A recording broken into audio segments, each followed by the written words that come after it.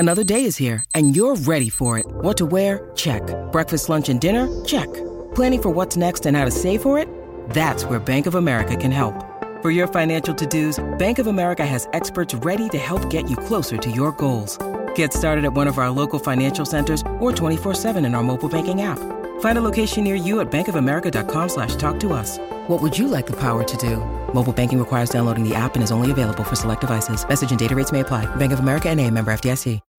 When you need mealtime inspiration, it's worth shopping Kroger, where you'll find over 30,000 mouth-watering choices that excite your inner foodie. And no matter what tasty choice you make, you'll enjoy our everyday low prices, plus extra ways to save, like digital coupons worth over $600 each week. You can also save up to $1 off per gallon at the pump with fuel points. More savings and more inspiring flavors make shopping Kroger worth it every time. Kroger, fresh for everyone. Fuel restrictions apply.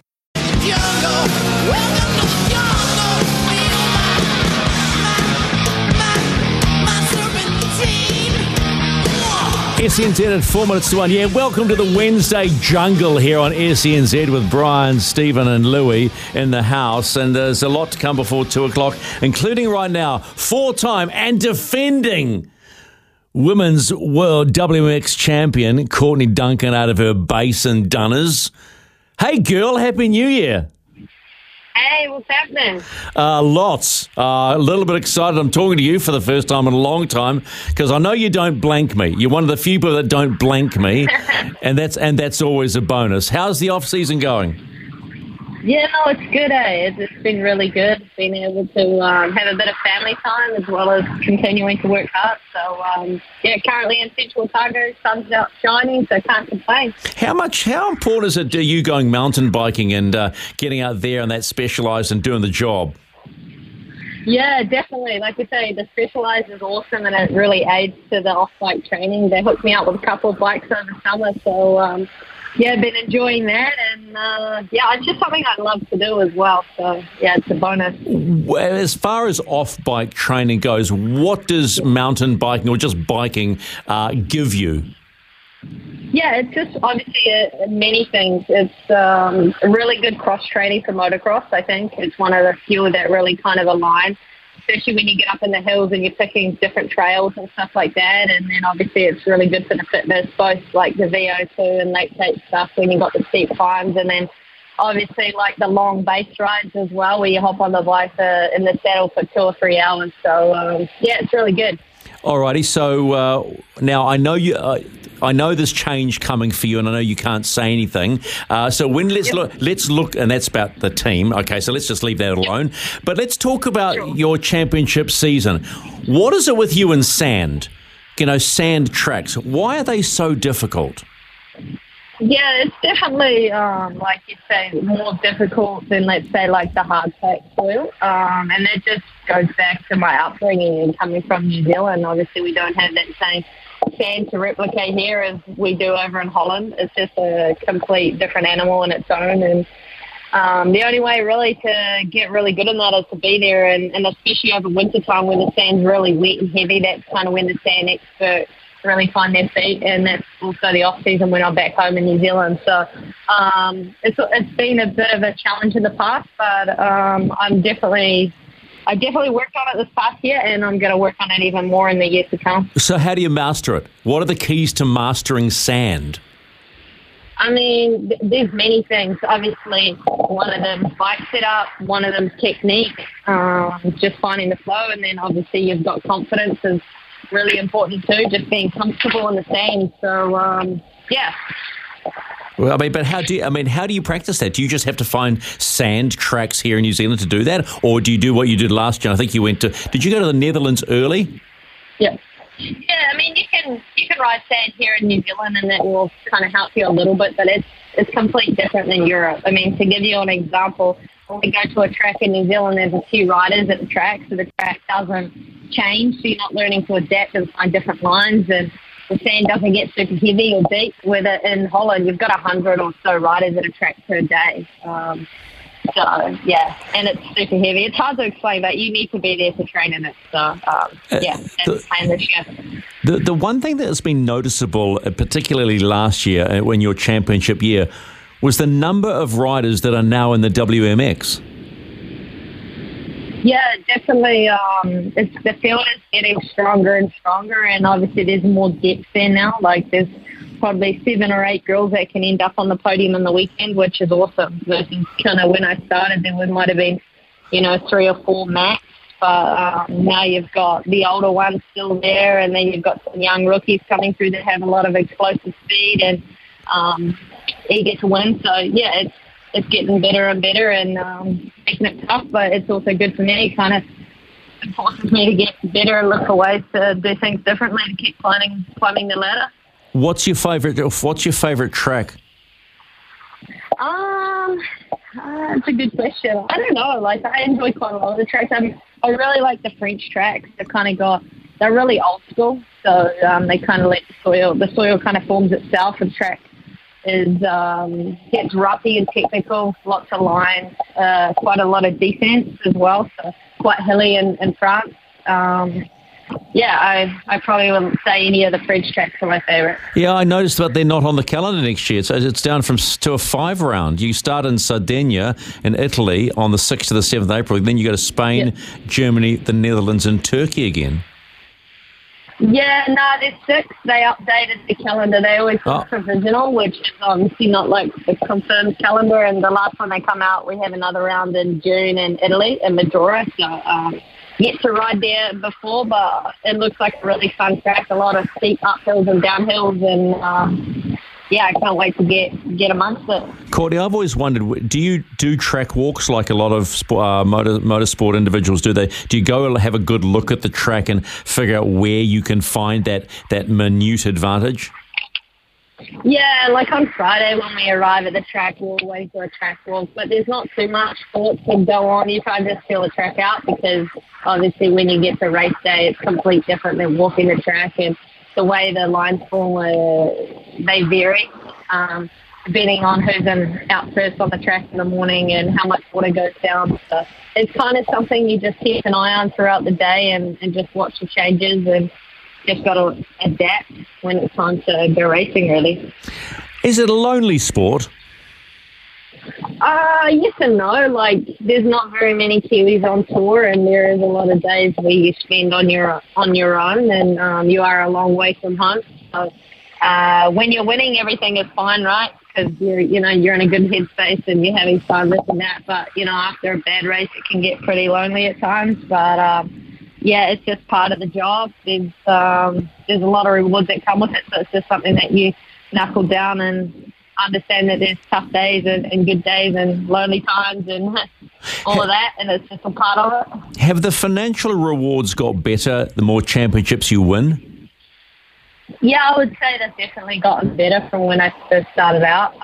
But at the same time, you're still gunning for those wins, obviously. That's where, a lot of the money comes from is making wins, right? You're paid to perform, and when you perform, you get rewarded.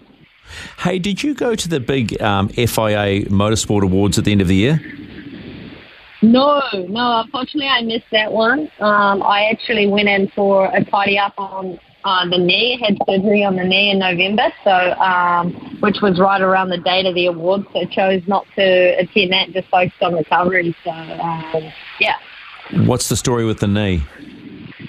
I just had a little tidy up. I just had some loose cartilage and some loose bodies in the knee, so we just decided since it was off season to get that fixed. So, Now, the one thing I love about you is that you give back. And did you run your Kawa Girls camps in Huntly again this year, or last year, should I say? Yeah, we had a couple of Kawa Girl camps in November, which was really cool. We had some pretty big turnouts for those this year, which was awesome to see. And just the growth in girls in the sport is awesome. It's beyond what I ever imagined growing up. Like I said to people, there wasn't even a girls class when I started racing. So to see, 50, I think we had like 100 girls throughout the camp. So wow. It's pretty cool. Yeah, and are they purely there because of what you were doing in the world stage? And be honest. I don't actually know. I'd like to say that I definitely have been an inspiration to the girls coming through and inspired them to get on bikes. And, no doubt, I've heard heaps of stories and had a lot of, letters in the mail and a lot of messages saying that I'm the reason that they ride and stuff like that. So it's really cool to spend that time with them as well. Obviously, my season's super busy, but if I can confront home and do a few events here and there and get to spend a bit of time with the girls in person, it's always beneficial for them. Hey, so how long have you got left in this sport? I don't know. Really, it's not something that I have a number on. I think a lot of athletes will tell you when, they don't know when their time's up until their time's up type thing. It's, as long as I'm enjoying it and prepared to put 100% in it, then I'm going to be doing it for a while. If the love stops and I feel like I can't put my heart and soul into it, then I won't do it. But yeah, I don't see my time coming to an end very soon. I've got a lot more that I need to achieve. Oh, okay. So, and I know you like numbers. So, and you've I think one of the numbers you've already broken is number of race wins. So, okay. So let's talk your targets for 2024. What are they? Obviously, big picture, right, is championship. That's what we, go to achieve every year when we set foot on the plane out of New Zealand. But obviously, it's not the sole focus. I think for me, moving to a new team, I just want to progress. I've got an opportunity to be around a lot of experienced people and a lot of good resources that are going to be available to me. So I just want to grow and get better and obviously enhance in the sand and take my riding to another level and just keep ticking off GP wins and obviously have my eye on, the overall all-time world titles as well. I'd like to tick that off one day, but we'll just see what we can achieve. How many is that, Court? The leader has 6. Oh, okay. So you've got 4, so I got a few more to go. You'd probably be kicking yourself thinking that one injury that year of the year sort of took out the photographer, or they got in your way. You'd probably have 5 right now. Hey, I've got a question from someone on the Timber Bedpost text line on 883 for you, and you can either answer it or not. Are you riding a green machine next year? Yes, I'll still be Kawasaki, yep. Okay, so you are on the Quacker next year, but you're still teasing us that you've got a new team. Hey, by the way, I should have said this right at the beginning. Congratulations on being once again nominated in the Sportswoman of the Year category, which you I think you've done before, in the Halberg Awards. Nice little recognition once again. Yeah, I actually just, as you got on the phone, had a text come through and say congratulations on being a finalist. So, that's exciting. It's always an honour to be kind of amongst that category. We have so many great athletes in our country performing to the ultimate overseas. So just to be there is pretty special. Well, yeah, I think I've seen you at one of the events. Do you like getting glammed up? Out of the kit and glammed up? Yeah, I do enjoy it. It's not very often I get to do that. Like you say, I missed the ones in Europe this year, and so I'm looking forward to getting to these ones, and like you say, might glam up a little bit for them. Well, I personally, and I'm incredibly biased, but I think you're long overdue, and should pick up that title. But that's a lot of other people will be thinking other things as well. So, hey, always a pleasure to talk to you. You're in the car, so where are you heading? More training, or just relaxing and having breakfast for the grandies, or what? I have got actually a family lunch on today, which is pretty cool.